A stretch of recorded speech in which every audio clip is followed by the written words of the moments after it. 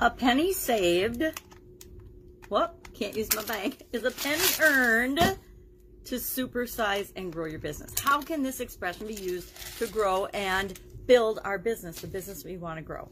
This is actually an idiom from the 16th century. It's attributed to Ben Franklin, but he never actually said it.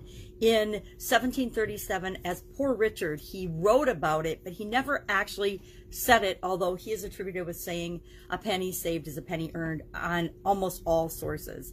Now, it's actually George Herbert in his Outlandish Proverbs where it was first published. And that was, you know, a culmination, a collection of proverbs that were shared in this, probably from the 16th century, shared around the same time as Poor Richard wrote it in the Poor Richard's Almanac, which is actually Ben Franklin, right? I guess that's why it's attributed to him saying it, because everybody knew that Poor Richard was in fact Ben Franklin after the fact. So everything Poor Richard said, or Ben Franklin said as Poor Richard, has been attributed to Ben Franklin as well. So what does it mean? What does it mean a penny saved is a penny earned? And is that true today? Now, maybe it was true in the 16th century in Ben Franklin's time, because they didn't have banks in places where people saved and put their money and earned interest and all the interesting mathematical things that we've done with money nowadays. They didn't have, you know, banks, they didn't have computers, they didn't have any of the things that we have available to us now. But it meant that when somebody decides not to spend their money and put it away, save it, put it aside, they are actually preparing themselves for the future. That is very applicable to our businesses, right? Sometimes, and how much of our business energy is spent in the area of finance, you know, cash flow, profits, taxes, accounting, expenses, assets, liabilities, all of it, long-term and short-term goals and financial goals, and how do we achieve each of those? Worth versus value. Value is, of course, the value that we provide to the people that we serve through our products and services. And value is not the same as cost of production, cost of manufacturing, cost of delivery. Those are two very different things. Although in my early years, people often got them confused, and they thought, well, if it costs you $2 to make a package of ravioli, you should sell it for $2. I'm like, hello, obviously you know nothing about business and how it works. So did a lot of training and a lot of education on that in my early years in business.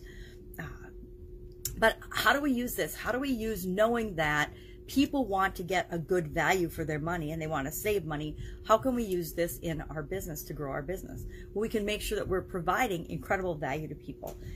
In the offline world, we had different ways of calculating what we charge for products and services. And the online world, it's a whole different ballgame, because the actual cost of delivery is so much less than in the brick and mortar world. So depending on the type of business that you have, it's going to determine how you determine and how you establish your pricing and your structures and things.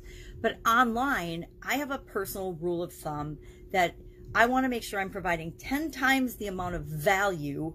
The value of what I share is worth at least 10 times what I ever ask anyone to give me in return for that. And my other thing on this whole a penny saved is a penny earned topic is never compete solely on price. Unless you can be the absolute positive lowest price, lowest cost provider of a product or service, never compete on price, because there's only one lowest price competitor, and there's no advantage. There's no competitive advantaging to be the second least expensive. People don't go to you because you're the second least expensive. If people are shopping on price, that's a very competitive, tough industry to be in. And we want to always differentiate ourselves and let people know what they're getting from us versus from everybody else that does something that's maybe similar to us. So I would love to know your experience with this. I've noticed that my little bank of change takes much longer to fill since we've entered a pandemic. I used to be filling it and then taking it to the bank all the time and getting little treats for the granddaughter or for just for the fun of it. But without running around and going places and shopping all the time, change isn't accumulating nearly as quickly as it has.